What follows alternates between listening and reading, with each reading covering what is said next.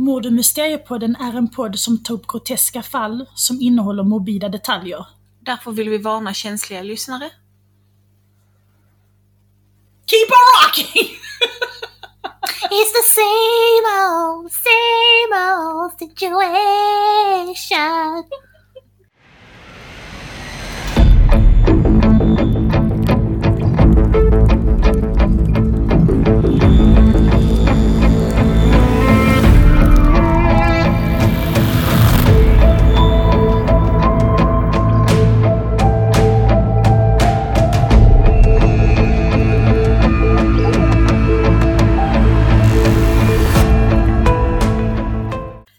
Hej och välkommen till Mord- och Mysteriepodden. Hej och välkomna! Jag är Joanna. Och jag är Sara. Och vi är... Poddpolarna! Och vi är sena. Ja, men det får man vara. Vi är på avsnitt 20. Ja, hallå! Oh my god. Är det typ 20 veckor vi har hållit på med detta? Ja.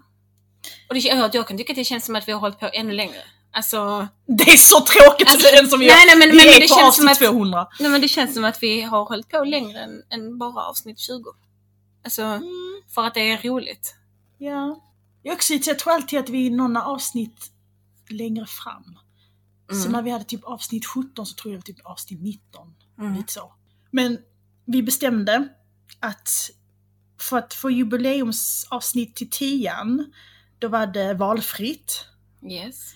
Och sen så gjorde vi nu att det avsnittet som hade fått flest lyssningar av alla de vi har gjort, det temat skulle vi köra på. Ja. Vi tog nya fall som är olösta. Ja. Ditt är väldigt känt och funnits i några andra poddar. Ja.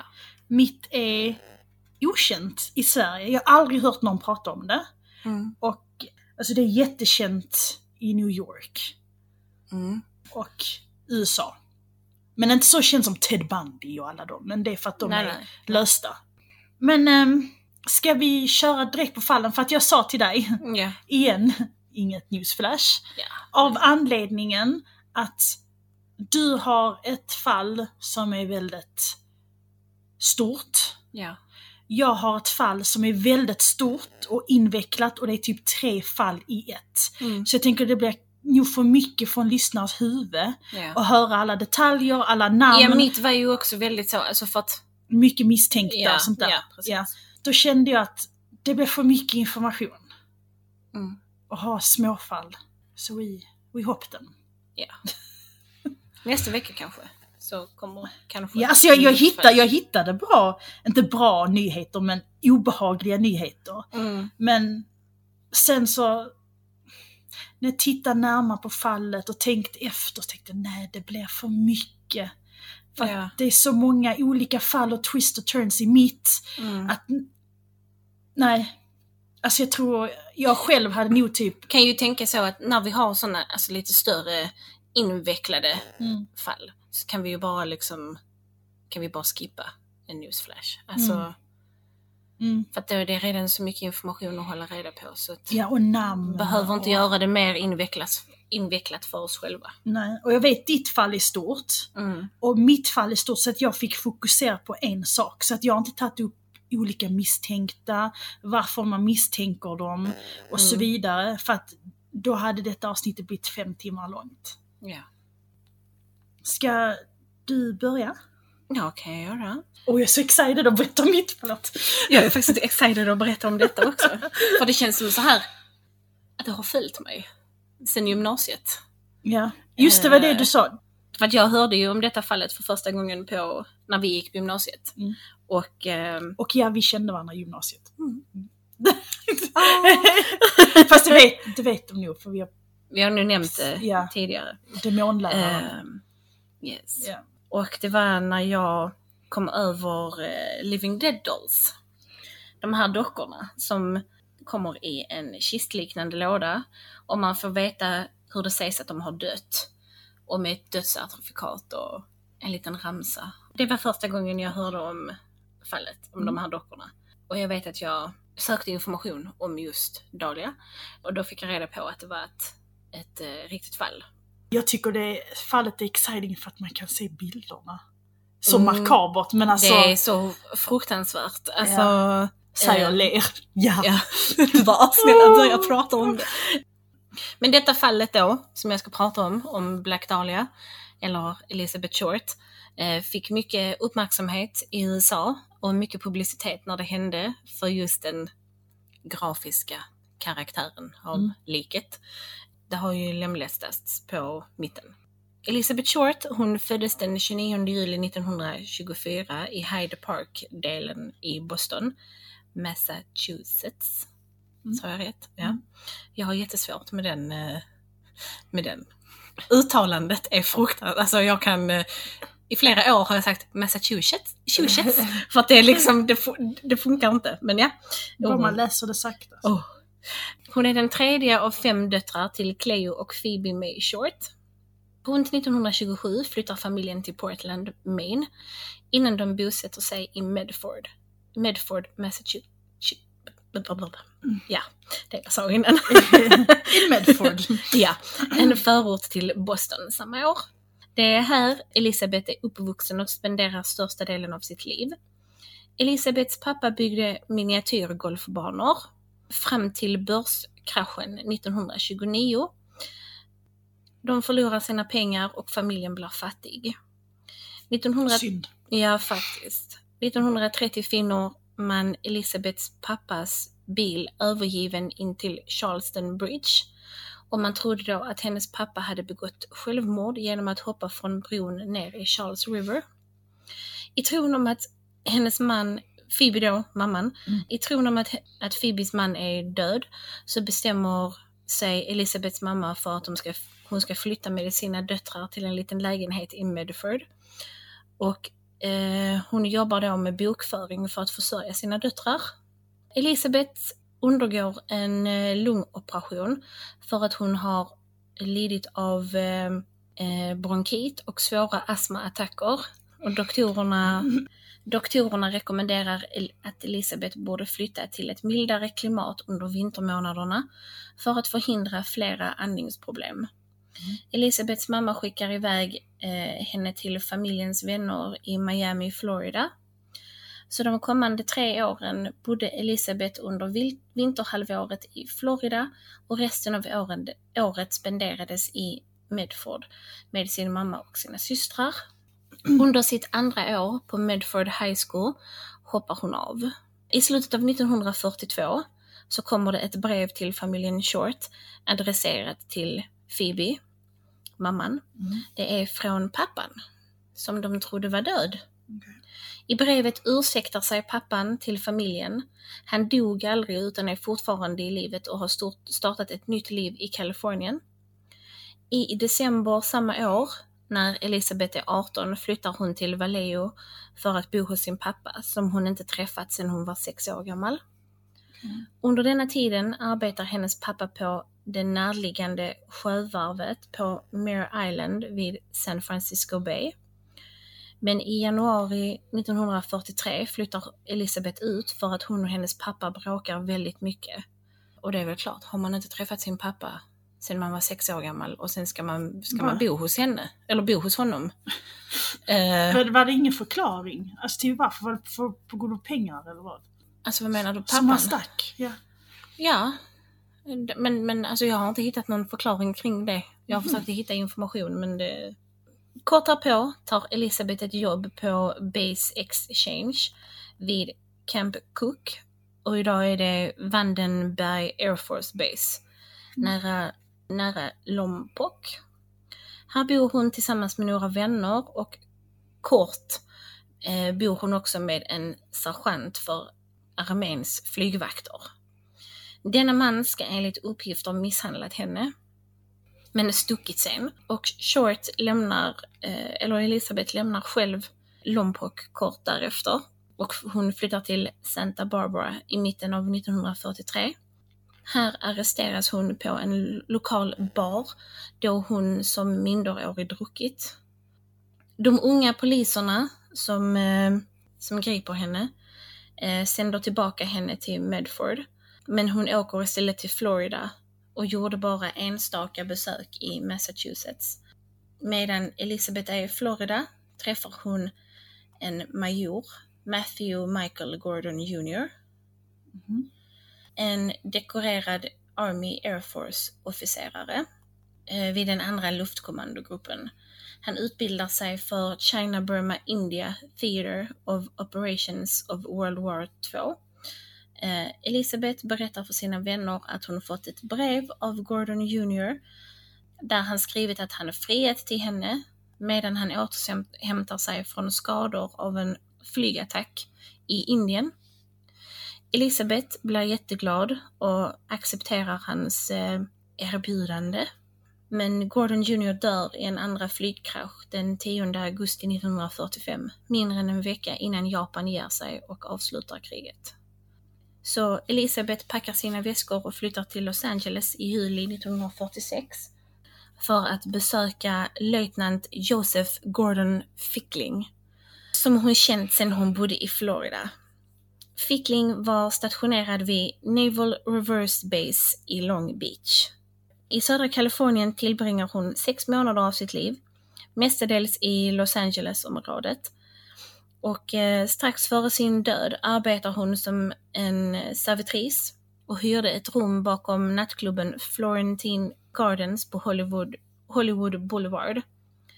Elizabeth har på många sätt beskrivits som en aspiring eller would-be actress. Och enligt många källor hade hon faktiskt ambitioner till att bli filmstjärna, även om hon inte hade några kända jobb eller credits. Innan mordet. Det blir den 9 januari 1947. Då återvänder Short till sitt hem i Los Angeles efter en kort resa till San Diego med Robert Red Manley, en 25-årig gift säljare. Manley uppgav att han släppte av Elizabeth på Biltmore Hotel. Biltmore ligger vid South Grand Avenue 506 i centrala Los Angeles. Och detta hotellet vill jag prata om en annan gång vi har hemsökta hotell. För det är så intressant. Här såg man henne sista gången. Pratandes i telefon. Elizabeth skulle träffa sin syster som rest till Los Angeles från Boston samma eftermiddag. Personalen på Biltmore uppger att de sett Elizabeth använda lobbytelefonen. Kort därpå tros hon ha setts av restaurangbesökare på restaurang Crown Grill Cocktail Lounge på 754 South Olive Street, cirka 1 kilometer från Biltmore. Upptäckt. På morgonen den 15 januari 1947 hittades Elizabeths kropp. Hon är naken och kroppen är delad i 2.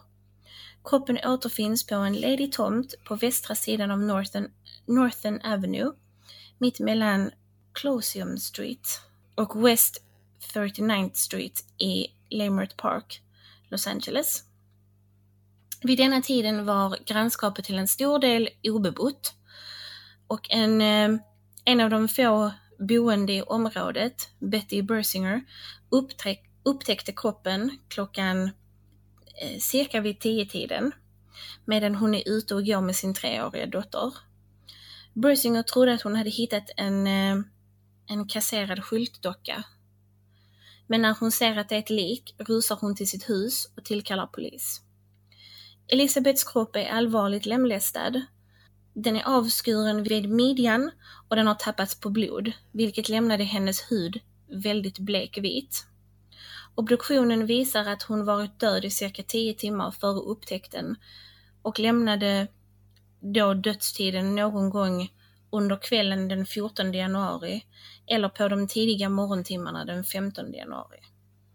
Kroppen hade tvättats av mördaren och hennes ansikte hade också skurits från mungiporna till öronen, vilket skapade ett så kallat Glasgow-leende som ger intrycket av ett stort leende.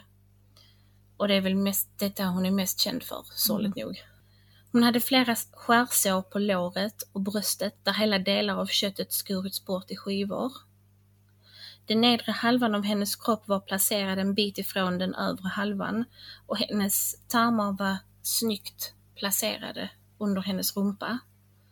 Liket hade blivit poserat med händerna över huvudet, Armbågarna böjda i en rät vinkel och benen var brett isär. Efter upptäckten samlas många förbipasserande vid brottsplatsen och en av dessa är Aggie Underwood, en expressreporter för Los Angeles Herald. Underwood tar flera foton av kroppen. Nära kroppen återfinns ett hälavtryck på marken, mitt i däckspåren. Man har också hittat en cementpåse i närheten innehållande vattnigt blod. Obduktionen visar också att Elizabeth har avvärjningsskador, alltså ligaturmärken på handleder, fotleder och nacke, på grund av att hon blivit bunden innan mordet, tror man. Kroppen hade, som jag sa då, skurits på mitten med en teknik som lärdes ut under 1930-talet som kallas hemikorporektomi. Det innebär en radikal kirurgi som innefattar att kroppen under midjan amputeras. Denna typ av kirurgi har bara använts ett fåtal gånger i medicinsk historia och det ansågs vara den sista utvägen för patienter som led av dödliga sjukdomar som tumörer och svåra trauman. Så då väljer man att amputera. Det innebär också att man börjar med att skära mellan andra och tredje kotan i ryggraden.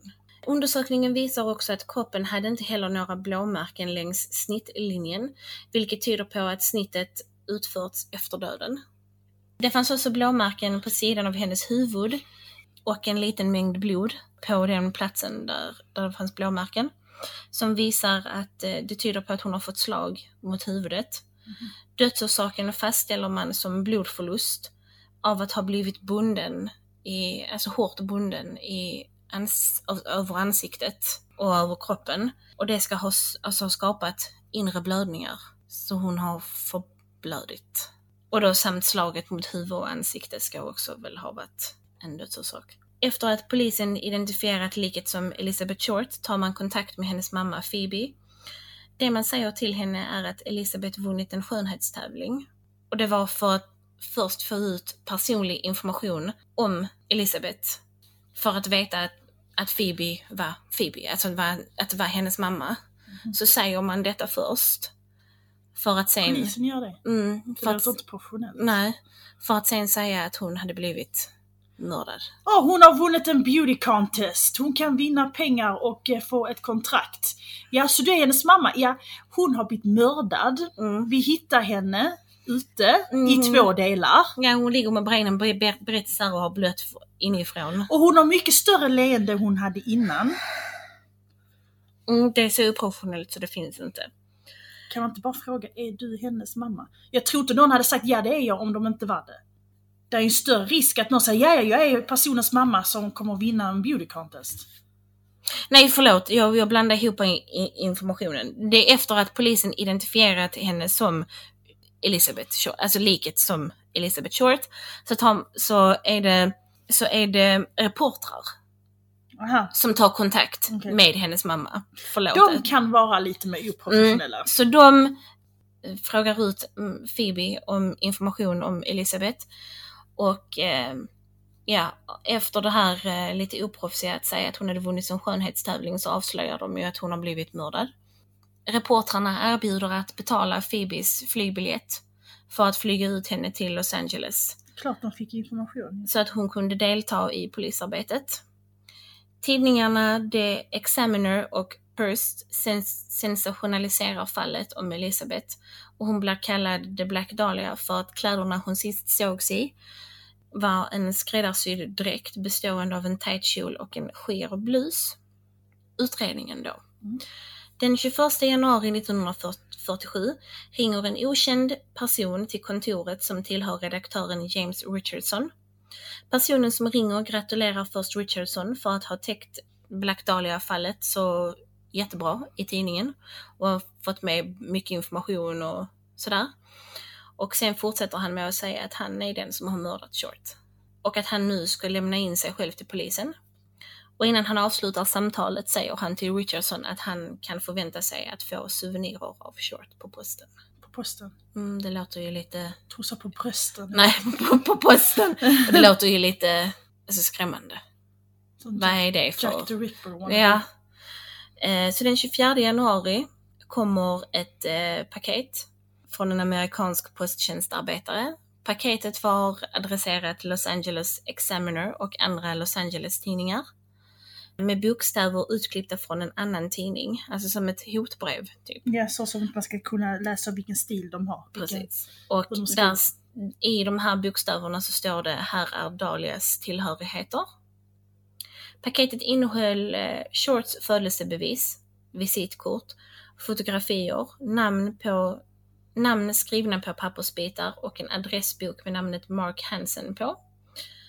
Paketet var rengjort med bensin och efter att man har undersökt kroppen så ser man att Shorts kropp har rengjorts med bensin för att ta bort fingeravtryck. Och det har ju paketet också gjort. Och då leder det till att polisen tror att paketet är skickat från den faktiska mördaren.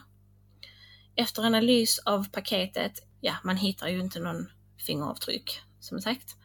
Och samma dag som paketet kommer till Examiner hittar man en handväska och en svart mockasko på toppen av en soptunna i en gränd 3,2 kilometer från platsen där man återfann Elizabeths kropp.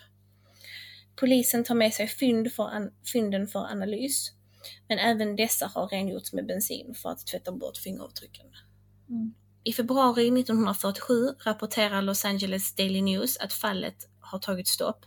Utan nya ledtrådar så kan inte polis fullfölja utredningen. Shorts fall var först på sidan av alla tidningar i Los Angeles i 35 dagar efter mordet. Under våren 1947 blir fallet ett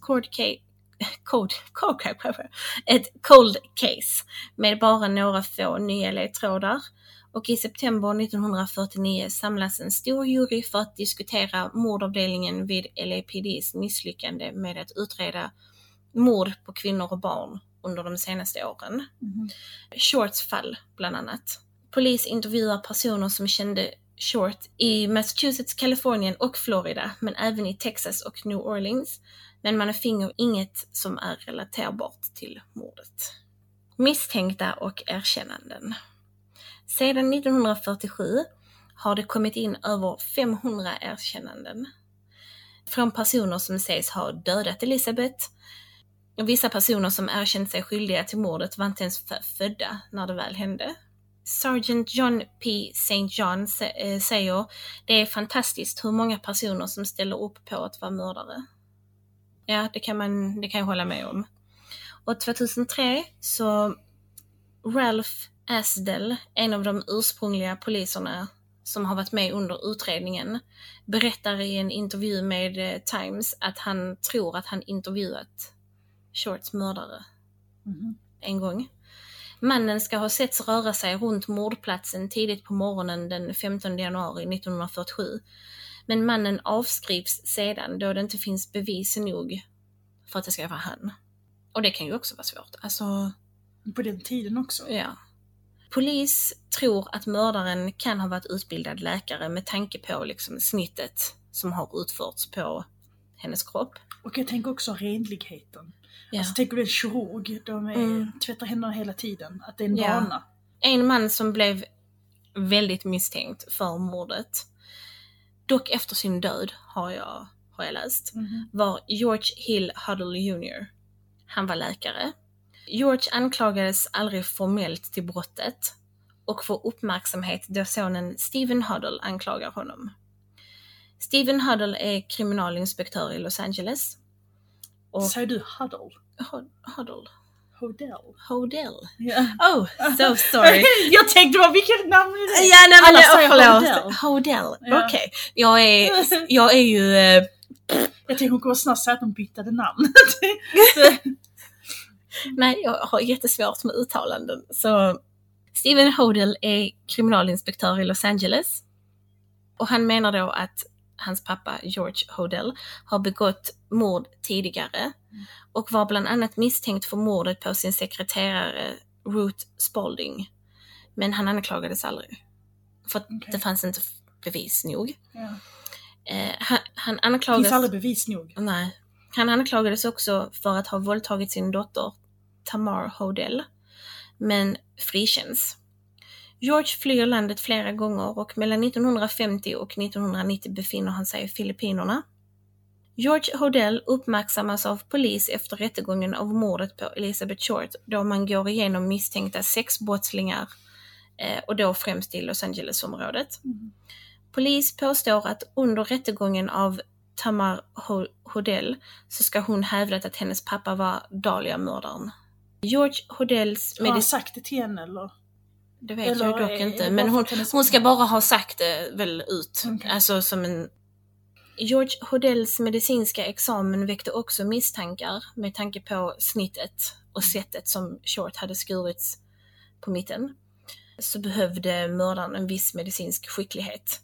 Vittnen ska också ha sagt att runt 1946 ska Short och George Hodel haft en relation då Hodel kom tillbaka till Los Angeles från Kina. Fullständiga detaljer av utredningen kom 2003 då en George Hodel Black Dahlia-file upptäckts i valvet vid Los Angeles County District Attorney's Office. I denna file avslöjas att 1950 är Hodel den främste misstänkte för mordet på Short. Hodels privata bostad i Hollywood lyssnas av en 18-mannig arbetsgrupp från LAPD mellan den 15 till 27 mars. Avlyssningarna avslöjar att Hodel utför olagliga aborter, men också hans eventuella inblandning i hans sekreterares och Shorts mord. På bandet spelades in när George säger följande: "Supposing I did kill the Black Dahlia. They can't prove it now. They can't talk to my secretary anymore because she's dead. They thought there was something fishy. Anyway, now they may have figured it out. Kill her. Maybe I did kill my secretary." Så det ska han ha sagt. Och för de som inte kan engelska. Det har jag redan förberett som i ett matprogram. Anta att jag dödade Black Dahlia. De kan inte bevisa det nu. De kan inte prata med min sekreterare längre för hon är död. De tyckte att det var något skumt med det. Hur som helst, nu har de kanske räknat ut det. Dödat henne. Kanske dödade jag min sekreterare. Varför gör man det uttalandet? Alltså... För att jag tror att han ändå... Jag tror inte han vill åka fast för det. Men jag tror ändå han vill att de ska typ veta att han har gjort det, fast det är inga bevis som kan knyta honom alltså till efter detta meddelandet, eller det här han sa, så tror jag ännu mer på att det är han. Men samtidigt, varför ska han döda sin sekreterare? Var hans sekreterare med på det? Vad har sekreteraren med det hela att göra? Nej, det var väl att de hade funnit henne död. Men gjorde han inte det hemma i sitt hem? I källaren? Jo. Han kanske lurar med henne hem. Alltså... Ja, men jag tänker om han har lurat hem Elizabeth Short och han tänker att han ska döda henne, eller han har gjort en illegal abort på henne, tänker hon vill jag död här och jag ska göra det här och det här på henne. Ringer han då sin sekreterare: du, kan du skriva ner här nu att nu klockan 3 så har jag en patient. Hon kanske var inbokad. Men inbokad på en illegal abort hemma hos han i källaren. Nej, jag vet inte. Nej. Jag vill veta mer om sekreteraren, hur hon skulle vara inblandad. Eller hur hon skulle veta för mycket. Eller så tyckte han bara om att döda. Ja, det är ingen som vet. Och vi kommer väl aldrig få veta det heller. Nej. Och vi kommer väl aldrig få veta vem som dödade Black Dahlia heller. Och fallet förblir ett cold case. Och än idag vet man inte vem som har mördat henne.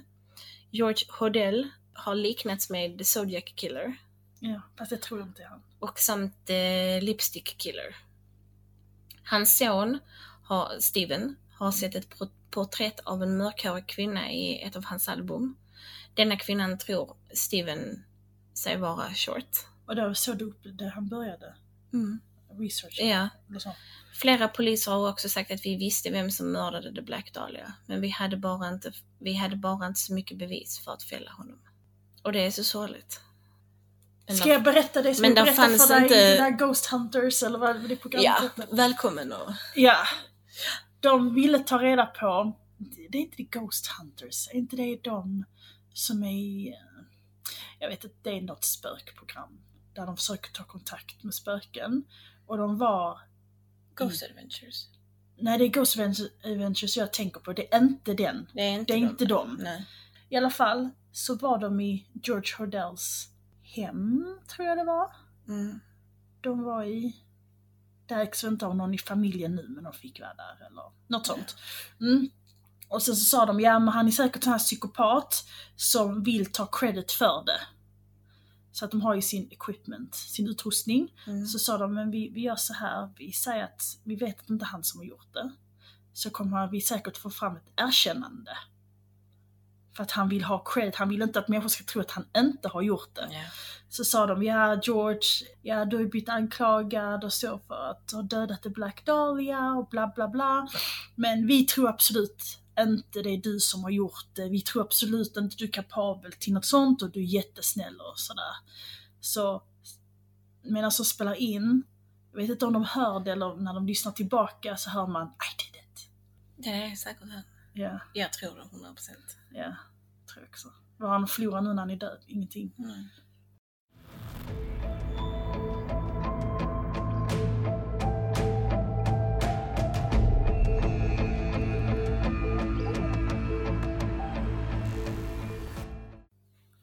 Mitt fall, jag ska försöka ta det så långsamt jag kan.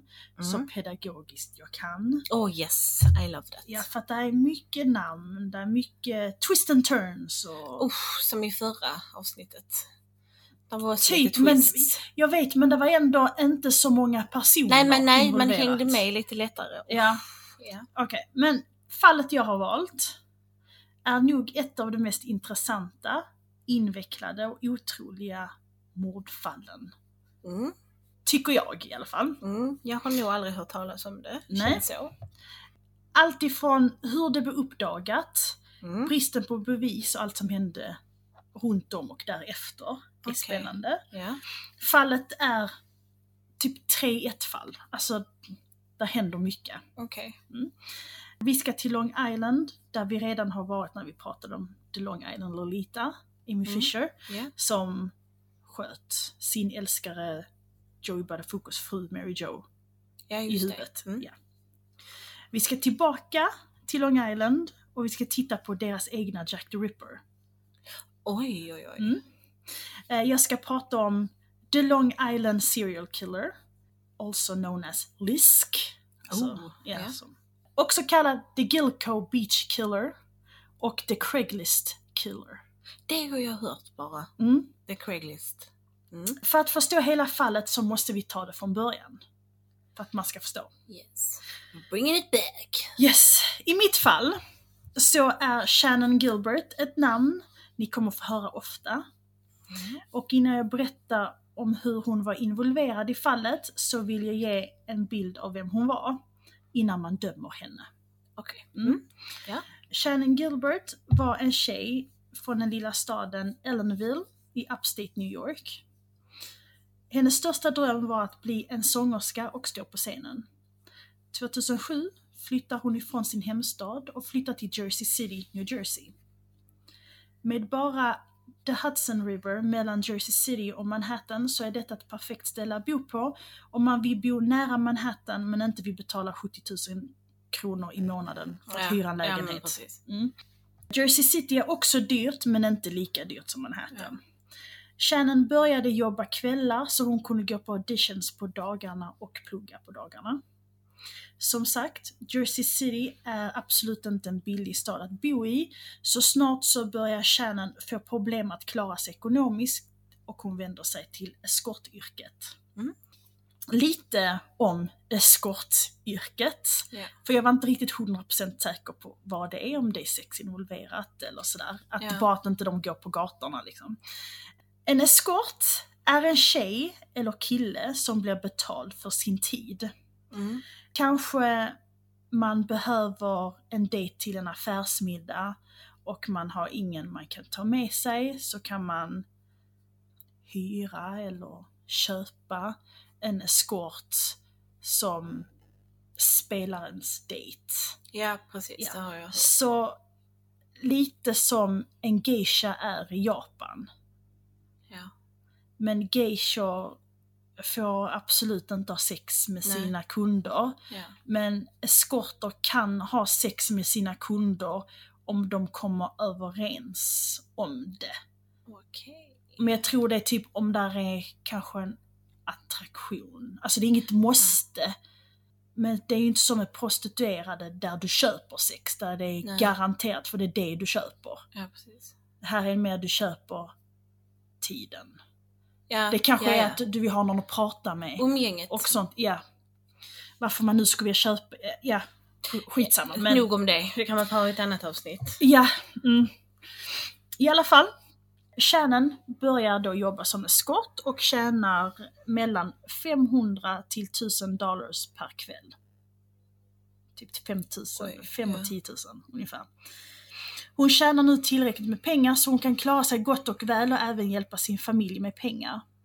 Hennes familj blir inte så glada när hon berättar för dem om sitt nya jobb. Hennes ena syster erkänner att hon skämdes och vill inte prata med Shannon. Shannon lugnar sin mamma och sa att det bara är tillfället och hon inte utsätter sig för någon fara. Hon jobbar som eskort för en eskortfirma, eskortbyrå. Ja, det finns ju sånt. Ja, och där så sätter de tjejernas... Alltså de är väldigt noga med att tjejerna ska känna sig säkra. Ja. Så att de har en förare som kör ut tjejen till kunden och väntar utanför. Och som något händer så springer de dit, alltså som en vakt och chaufför.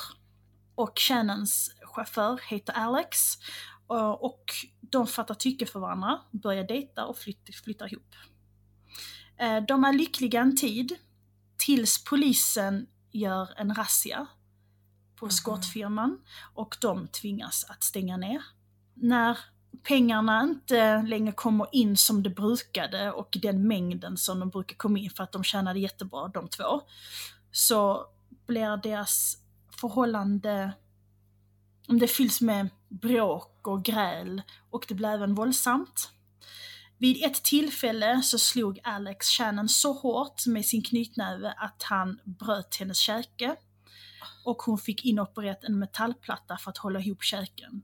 Alltså den splittrades käken så att den kan inte läkas själv så de får ha en metallplatta för att hålla ihop den. Men de fortsätter ändå vara ihop och bo tillsammans. När Shannon inte längre har eskortfirman bakom sig så börjar hon annonsera ut sina tjänster på Craigslist. Vet man inte vad Craigslist är så är det en köp- och säljsida där man hittar allt från bilar, lägenheter och kontaktannonser. Alltså jag älskar denna sidan innan. Och den roligaste kategorin på sidan, som jag tror de har tagit bort nu, men jag måste bara tillägga det, är Missed Connections. Det är annonser som att någon har skrivit att men du är tjejen med en keps och röd tröja som var på Starbucks i morse och jag är killen som sa hej till dig. Är du intresserad så skriv tillbaka. Det är typ sådana. Okay. Men den bästa annonsen jag har läst som jag visade en kompis satt och skrattade åt det var, jag tror en tjej som skrev: du är killen som satt och blottade dig på buss, vi säger 43 säger vi, i den och den staden. Jag ville bara säga, jag gillar showen. Alltså det är såna roliga. Alltså jag var bara tvungen att tillägga den för att den är fortfarande, jag önskar att jag screenshotade den, du vet. Att jag hade sparat den för den var så rolig. Men Craigslist är ju känt för att men det har hänt många saker som har börjat med en Craigslist-annons. Det är många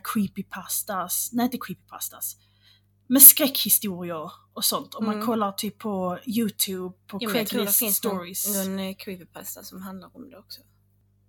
Jag tror jag har läst någon. Ja, alltså är man intresserad så bara skriv in Craigslist horror stories så hittar man a bunch.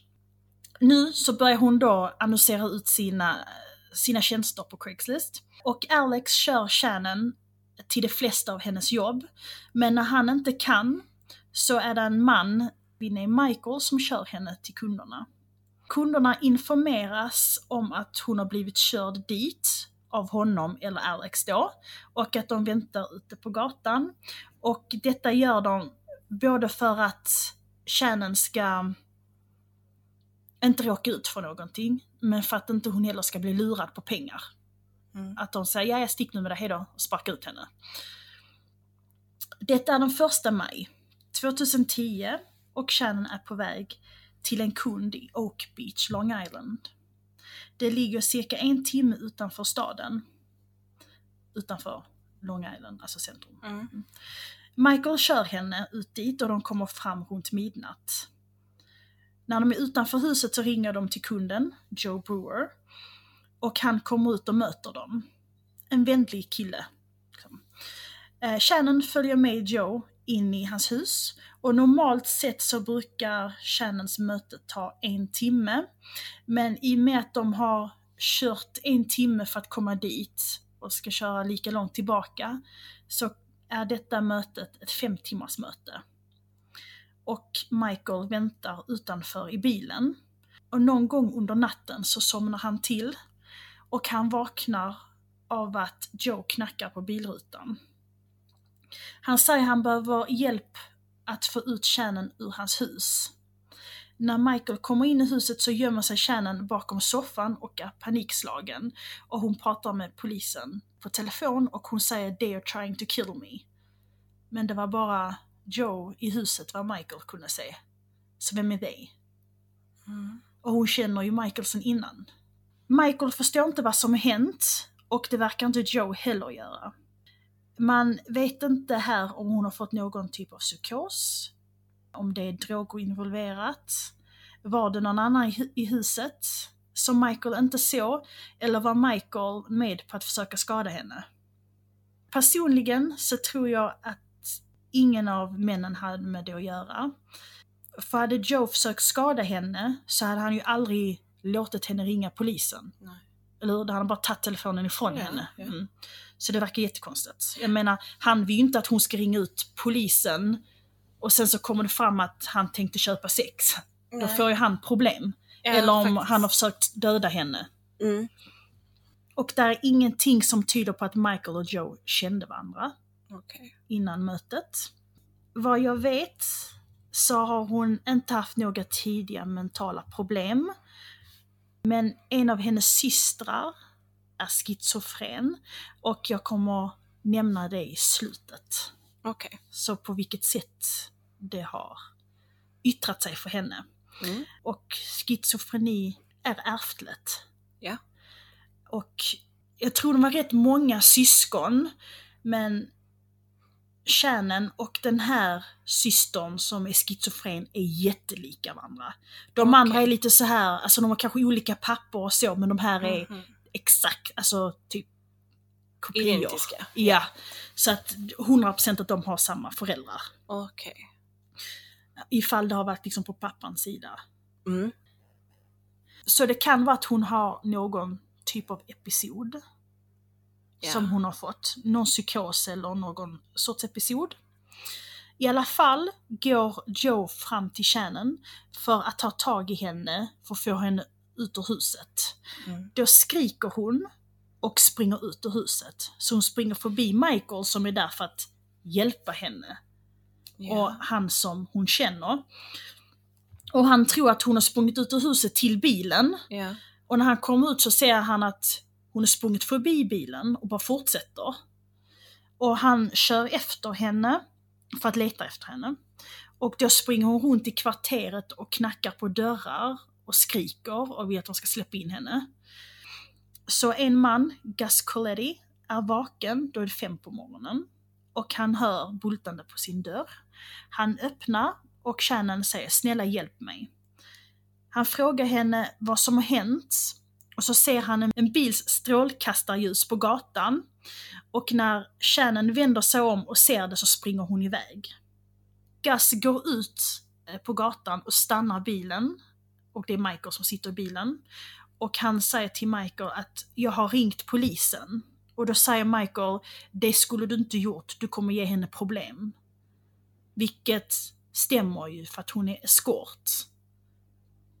Ja. Så att hon kan ju få, Alltså hon kan ju bli arresterad för det. Yeah. Och få fängelse för det. Och det kan ju både han också få för att han har kört ut henne. Yeah. Och hjälpt henne. Och sen och han som Joe. de var hos. Ja. Ja, precis. Joe. När hennes pojkvän Alex vaknar nästa morgon och ser att hon inte är hemma, så ringer han till Michael som blir chockad av att hon inte har kommit hem än. Mm. Michael berättar allt som hände kvällen innan och att han letade efter Shannon tills solen hade gått upp, och då gav han upp och tänkte att hon har nog ringt någon annan som har kommit och hämtat henne, för han kunde inte hitta henne. Man anmäler hennes försvinnande och då börjar man att kolla upp hennes 911-samtal, för hon pratade med polisen när hon var gömd sig bakom soffan. När man hittar samtalet så ser man att det varade 23 minuter. Okay. I samtalet så säger Shannon att hon är i Long Island, i Jones Beach. Operatören kopplar då samtalet till New York State Police som har hand om Jones Beach-området. Men hon är inte i Jones Beach, för hon är i Oak Beach, vilket inte är samma ställe. Nej. Så att, vilket också är konstigt tycker jag, för att hon sköter ju kontakterna själv. Hon svarar ju på annonserna själv. Hon har ju fått adressen. Hur kan hon tro hon är någon annanstans? Ja, det är lite... Hon måste ju gett adressen och gett den till Michael och sagt kör mig dit. Ja. Eller hur? För jag tror Michael har inte med det att göra, svara på kontaktannonserna och sånt. Nej. Så det säger till mig också att det måste ha hänt någonting. Alltså någon typ psykos, att hon har blivit helt förvirrad och vet inte riktigt var hon är. Men hon är ju inte från Long Island från början. Så kanske hon förvirrade adresserna. Ja. Och förvirrade the beaches helt. Mm. Att hon bara tänkte the beach. Någonting. Ja. Kan det vara. I alla fall, polisen, när hon pratar med polisen då, New York State Police, så försöker de ta reda på var hon är. Så de kan skicka ut någon. Ja. Men de får liksom inga klara svar från henne. Och de kan inte lokalisera var hon är. Aha. 2 samtal till kommer in till larmcentralen den kvällen. Och det är 2 stycken som bor i området som har hört en kvinna skrika hysterisk och springer ner för gatan. Polisen kopplar inte ihop att detta är samma tjej. För att hon sa ju hon bodde eller att hon var i Jones Beach. Då blev hon kopplad till de som har hand om området. De som bor i Oak Beach har sagt att det är en kvinna som skriker och springer ner för gatan. Och de har ju sagt att de bor i Oak Beach och de har blivit kopplade till de som har hand om Oak Beach. Så att de har ju inte kopplat att det här är samma fall. Nej. Så sitter de inte på samma polisstation så är det ju svårt att pussla ihop det. Ja, de ringer inte runt till alla polisstationer. Har ni fått något som passar detta? 2 dagar efter Shannons försvinnande så får Mary, Shannons mamma, ett samtal från en Dr. Peter Hackett. Han undrar om Shannon är hemma. Mary säger att Shannon inte har kommit hem och kan förklara att han träffade på Shannon och han har alltså man översätter med typ ett hem för bortsprungna tjejer, det låter jättekonstigt. Men typ ett kvinnoskyddshem. Ja, jourhem. Ja. Och han är läkare då, så han gav henne något lugnande. Men hon var inte i gott skick sist han såg henne, så han ville bara typ make sure att hon har kommit hem. Och då frågar Mary, men hur har du fått mitt nummer? Och då säger han att han har fått det av Shannon. Och Mary, hon säger att hon hade aldrig gett ut mitt nummer till någon. Hon hade aldrig gjort det. Och hon hade aldrig sökt hjälp på något typ women's shelter. Så hon tycker direkt att det här är någonting konstigt. 10 maj på mors dag i USA så åker Mary och en av Shannons systrar ut till Oak Beach där de letar upp Dr. Peter Hacketts hus. De ser att han har fest på sin altan. De går in och presenterar sig och vi pratar om samtalet. Men då säger han att han har aldrig ringt till dem. och han känner inte till någon Shannon. Och lite om vem han är. Alla i Oak Beach känner Dr. Peter Hackett. Han är den man vänder sig till när man har skadat sig eller inte mår bra. Oak Beach är ett väldigt litet samhälle och år 2010, när detta hände, så bodde där 286 personer. Så det är väldigt litet. Och precis som i avsnittet som vi gjorde när jag hade uppe om Dr. Schneeberger, avsnitt 10, så är han här också väldigt älskad och respekterad. Och typ man tror inte han kan göra något fel. Okay. Ja. Man tar snart bort honom som misstänkt. Där inte är någonting som binder honom till hennes försvinnande. Eller ens något som bevisar att han ens har träffat på henne. Aha. Förutom att han bor i det lilla samhället där hon försvann. Det försvinnandet blir till något helt annat. På hösten 2010 går man ut med likhundar för att leta om de kan hitta kroppen. Och i december så hittar man en kropp. Man meddelar hennes familj att de har hittat en kvinnokropp och att det kan vara Shannon. Shannon har ju som sagt en metallplatta inopererat efter ett slag från sin sambo. Ja. När man kollar närmare på kroppen så ser man att det finns ingen metallplatta i käken. Så nu står man med en Jane Doe som man inte ens visste man letade efter, och Shannon är fortfarande borta. Man fortsätter sökandet och under de kommande dagarna så hittar man 3 kvinnokroppar till, men ingen av dem är Shannon. Nu förstår man att man har hittat en seriemördars dumping ground. De kvinnorna som hittade är Maureen Baynard Barnes, 25 år, Melissa Barthélemy, 24, Megan Waterman, 22 och Amber Lynn Costello, 27. Man väljer att pausa sökandet efter Shannon och andra kroppar för att det börjar bli kallt och det blir svårt att leta. Man återupptar sökandet i mars 2011. Under mars och april hittar man 4 kroppar till. De första 4 kopparna de hittade, de ser jag namnet på, där ser man tydligt att det är gjort av samma person. De är alla i 20-årsåldern, de är prostituerade och de har alla blivit strypta och invirat i en burlap-säck. Du vet det vi sa, typ säckväv. Men de här nya kopparna som man hittar, sen hittar man 4 koppar till som man inte identifierar. Och sen så är det ett område som är som en träskmark och där får man direktiv att också leta, för där man inte börjat leta än. Där hittar man 2 kroppar till. Och den ena kroppen tillhör en asiatisk man och han bar kvinnokläder. Och den andra kroppen var ett litet barns kropp. Så nu är det inte kvinnor längre utan nu är det lite allt möjligt. Så nu har de 10 kroppar och fortfarande ingen Shannon som de egentligen var ute och letade efter. Man intervjuar Joe Brewer, Shannons sista kund. Han säger: mitt liv är förstört och jag tycker så synd om Shannon, men jag har inte någonting med det att göra. Man frågar Michael, hennes chaufför, och han säger att hon sprang ut ur Joes hus, så var han ute och letade efter henne.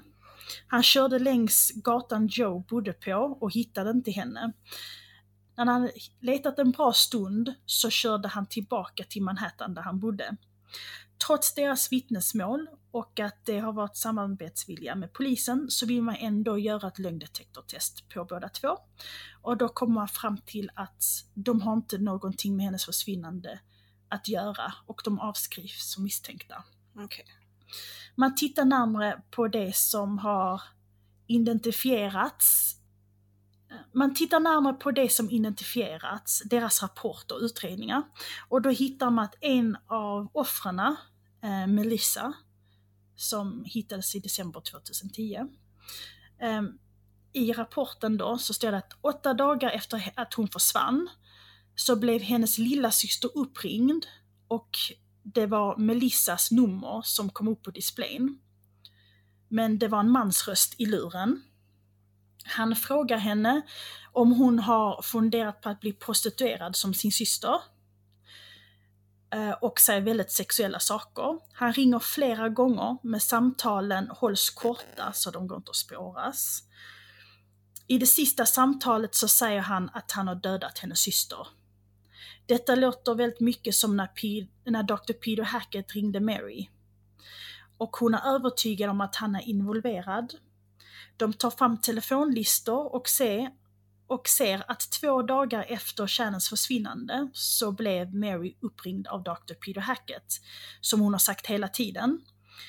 Polisen frågar ut honom om det och han säger: ja, nu så kommer jag ihåg att jag ringde till Mary och det jag sa jag bara för att hon inte skulle vara orolig.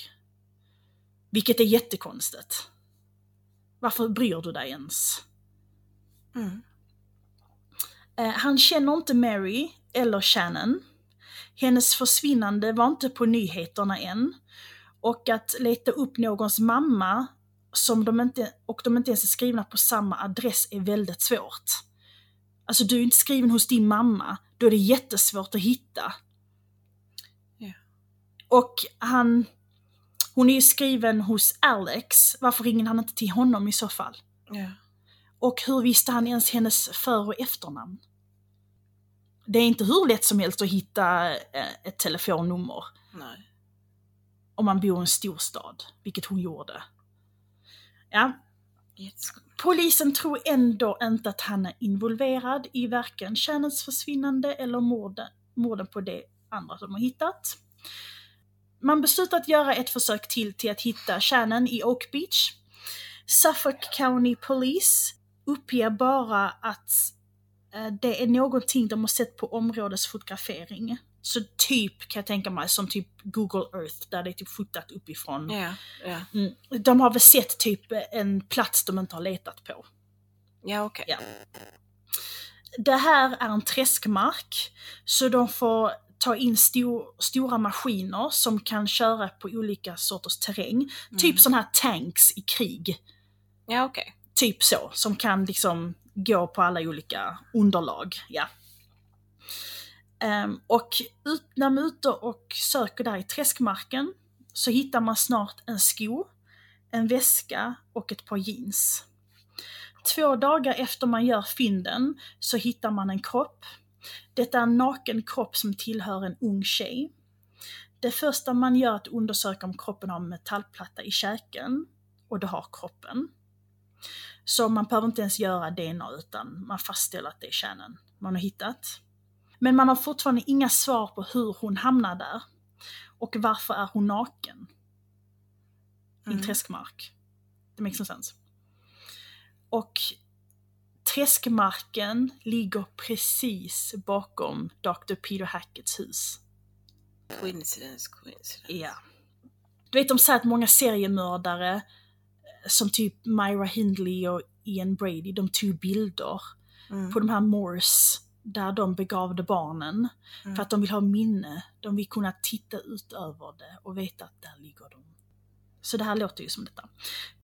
Polisen tror att hon har sprungit och flytt från någonting och inte insett att det var träskmark och sjunkit ner och drunknat. Jag måste fråga dig, Sara. Har du någonsin varit så rädd att du har sprungit ifrån dina kläder? Att du sprungit av dig kläderna? Nej, inte jag heller. Men tydligen så är det här inte, det väcker inga frågetecken i polisens huvud. Shannons familj tror inte på polisen och anlitar Michael Baden, en känd omdocent i New York, och han är skitduktig. Han säger att det finns inte tillräckligt mycket vatten i träskmarken för att kunna dränka henne, för att det var typ 5 centimeter djupt och hon låg på rygg när hon hittades. Hon låg inte med huvudet ner eller ansiktet ner. Han kollar igenom hennes skelett och allt ser normalt ut, förutom att hennes hyoidben som sitter högst upp i halsen är skadat, och det är detta benet som man ser ofta är knäckt vid samband av en strypning. Ja, okej. Och de andra hade också blivit strypta till döds. Så han vill inte utesluta en manuell strypning, alltså en strypning med händer. Och i hans rapport så står det också att hennes mamma har uppgett att Shannon tog kokain ibland. Men att det finns inga bevis på drogöverdos, drunkning eller att hon har dött av en sjukdom som hon inte visste att hon hade. Men det kan ju också vara att hon fick en drogrelaterad psykos i huset. Och som då ledde till att hon sprang rätt in i fel person. Med de 4 identifierade kropparna och 6 oidentifierade så har man 10 kroppar. Bland de oidentifierade så har det inte morden skett på exakt samma sätt som de 4 första. Där var det liksom exakt likadant. Någon har dött av trubbigt våld mot huvudet. Och det var ju den mannen, asiatiska mannen, och den lilla flickkroppen de hittade. Och där bedömde man att hon var max 2 år gammal. Och det skilde sig mycket från de andra offren som var 20-årsåldern. Ja, och kvinnor. Ja, precis. Jag vet inte om alla var i 20-årsåldern, men ja. När man hittar barnet så har barnet ett guldhalsband och guldörhänge på sig, så liksom inget rån heller. Ett annat offer som också hittades, som man valde att kalla Peaches. Man hittade hennes torso i en grön plastlåda av märket Rubbermaid som låg dumpad vid en väg. Och hon kallas Peaches för att hon hade en tatuering av en persika. Okay. Man hittar senare kroppsdelar i en plastsäck nära Jones Beach State Park. Och de kallar man Jane Doe 3. Och man gör då test på de här delarna och på Peaches torso, och det kommer fram att det är en match så att det är samma kropp. Okay. Och i plastpåsen när man hittar de här delarna av Peaches så ser man att personen bar guldsmycken som liknade väldigt mycket de guldsmyckena som barnet bar. Så de gör DNA-test och då kommer fram till att barnet tillhör Peaches. Det var hennes barn. 10 offer vet man 100% är mördade och dumpade av Lisk. Och sen vet man ju inte om Shannon var ett annat offer. I så fall är det 11. Men sen är det 5 kroppar till som har hittats som kan vara Lisks offer. Okay. Och den äldsta är redan från 1982. Oj. Så mellan 10 och 16 offer, tror man. Och när man trodde att denna berg- och dalbanan äntligen var slut, fast man inte fick några svar, nej, så kom jag med en loop till. 2016 så utsätts familjen Gilbert för ännu en tragedi. Då Shannons mamma Mary hittades mördad. Hon har blivit knivhuggen till döds och den som gjorde det är hennes egna dotter Sarah Gilbert, Shannons lillasyster. Hon som jag sa, schizofren, var väldigt lik Shannon. Sarah och Mary bodde i olika lägenheter men i samma lägenhetshus, och Mary hittades i Sarahs lägenhet där hon hade blivit insläppt och sen attackerad med kniv. Oj. Sarah lider då av schizofreni, som jag nämnde. Och hon har åkt in och ut på mentalsjukhus. Och hon hade bland annat hotat att döda sin 8-åriga son. Sarah blev åtalad för andra gradens mord och döms till 25 års fängelse i augusti 2017. Så, teorier. Yes. Alltså jag tror att han, Dr. Peter Hackett, jag tror på hennes mamma. Ja. För det är väldigt konstigt, det är liksom... Alltså en om du inte har en gjort mamma det. känner sina barn också. Ja, och det är det. Vi säger att han har hört att hon har sprungit och skrikit. Ja. Hur vet han vad hon heter? Ja. Hur vet han var han ska leta? Och det var det också att när de hade hittat kroppen så tog de dit hennes mamma. Och de står på en plats, de tar henne till en plats så de ska se över träskmarken på bästa stället och se det. För att de kan ju inte gå ut där för att det är liksom, ja. Och de står på Dr. Peter Hacketts altan. Nej, fy fan, jag blir helt rysig. Ja, för att det är den bästa platsen att se det ifrån. Så en äcklig skräckfilm. Fy fan. Men så tänker jag, antingen fick hon en psykos, eller så är det som en sån här film, du vet som Motorsågsmassakern, där hela stan är in on it och hittar offer.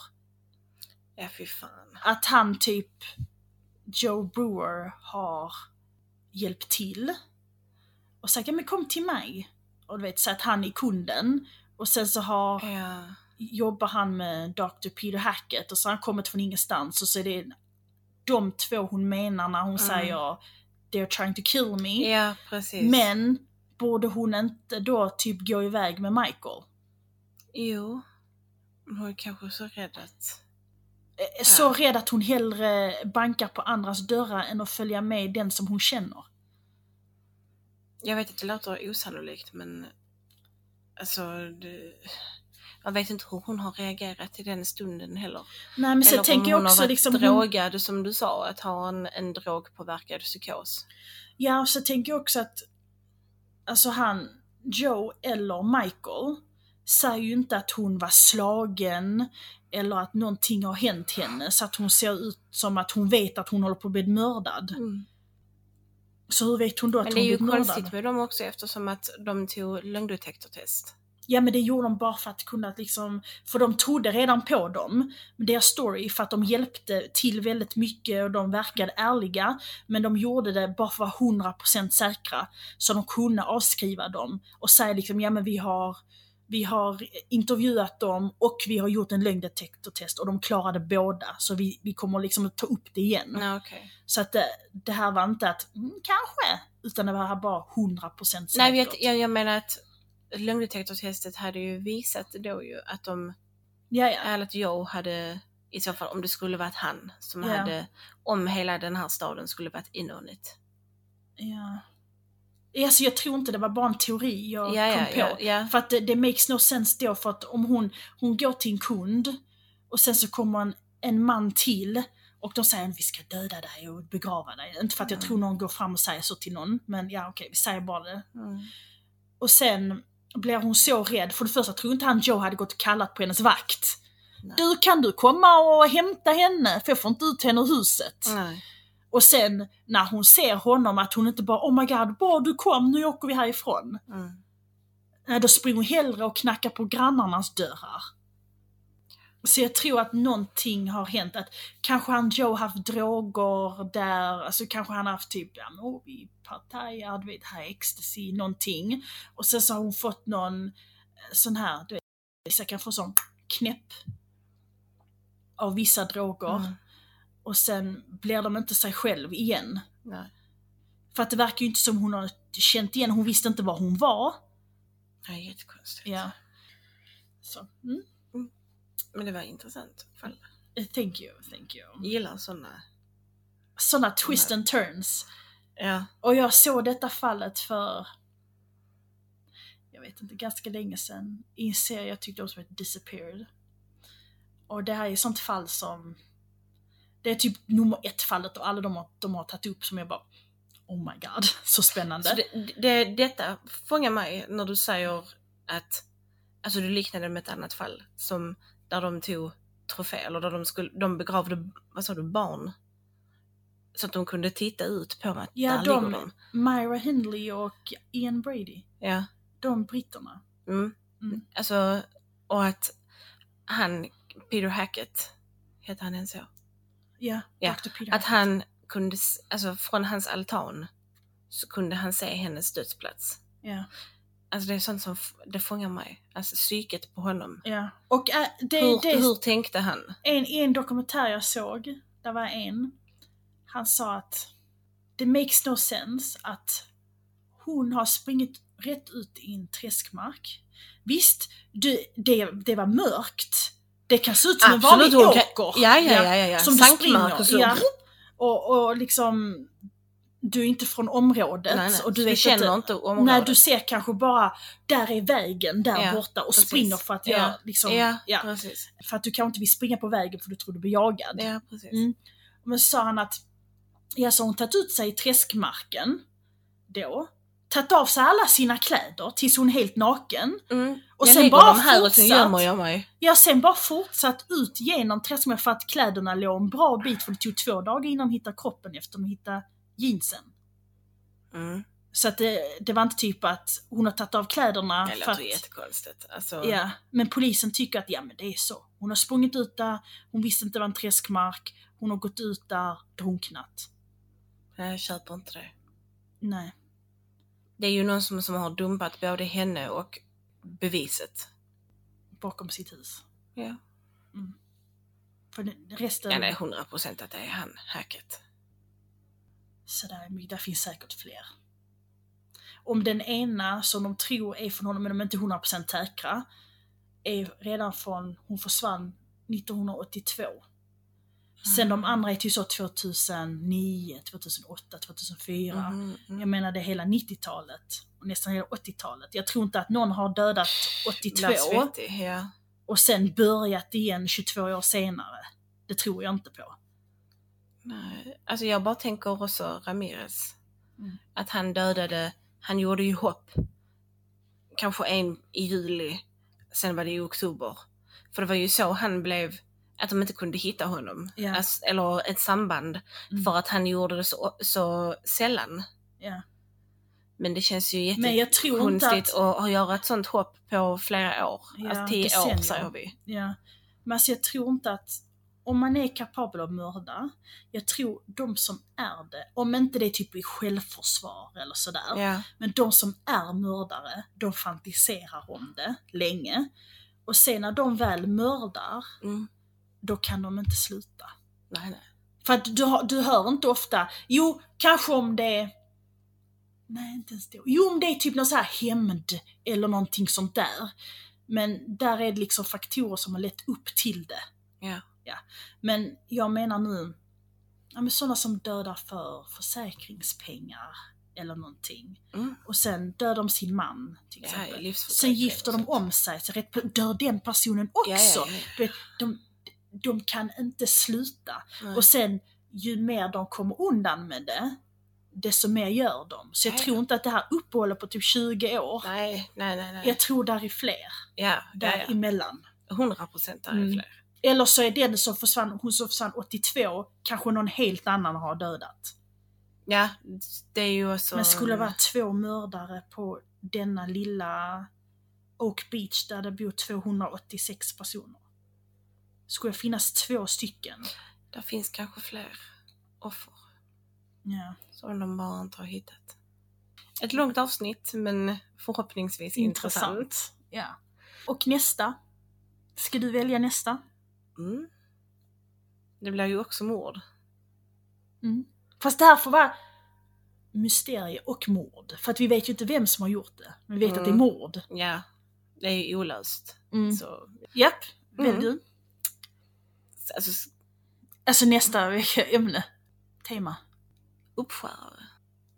Ja. Men inte Jack. Nej, inte Jack the Ripper, detta är andra uppskärare. Ja, för att vi har redan bestämt att vi ska ha ett Jack the Ripper-avsnitt sen, fast vi ska ha en annan tappning på det. Ja, precis. Där vi inte ska ha det här vanliga. Nej, inte det här natten, klassiska. Natten bla bla bla 1988 så dog 1888. Ja, 1888. Ja. Så blev bla bla bla mördad i bla bla bla. Inte det här, den här vanliga faktan, utan vi ska do something else. Det är lite annorlunda. Men vi ska berätta från en annan vinkel. Ja. Utan att säga för mycket. Precis. Från ett annat perspektiv. Yes. Och vi ska inte, sen så var den här, han blev misstänkt och sen blev han misstänkt och sen tror de att det kanske är en kvinna som alla andra säger. Utan vi ska vara annorlunda. Ja, så att det blir intressant. Men så det får ni se. Och vi vet inte riktigt när, om vi ska ta det typ 25 eller avsnitt 28. Vi sa någonstans mellan 25 och 30.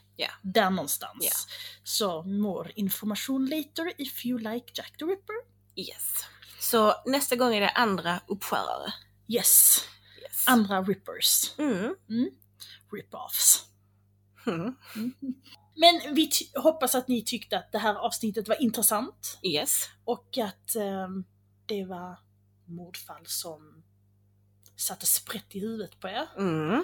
Och kanske vill se filmerna som... Just det, Där sa du det. Mitt fall, i alla fall, där är en film på Netflix som heter Lost Girls, som kom nu 2020, som handlar om Shannons försvinnande, eller det är baserat på det. Och den är baserad på en bok som handlar om det. Jag ska kolla här när min film är från 2006 och den heter Den svarta dahlian, eller The Black Dahlia. Ja, men det är den. Är det inte någon känd som spelar henne? Jag har inte sett den. Mia Kirchner och Josh Hartnett. Ja, Josh Hartnett. Och Scarlett Johansson. Men kära någon, jag måste kanske se den här filmen. Ja, i alla fall. Hoppas vi att ni hänger med oss nästa vecka igen, då vi ska prata om Rippers, men inte Jack the Ripper denna gången, utan andra Rippers. Ja, där finns fler än Jack. One. Yes. Tills dess så ta hand om varandra och er själva. Ja. Och sen hörs vi nästa vecka. Vi hörs. Hej då! Hej då!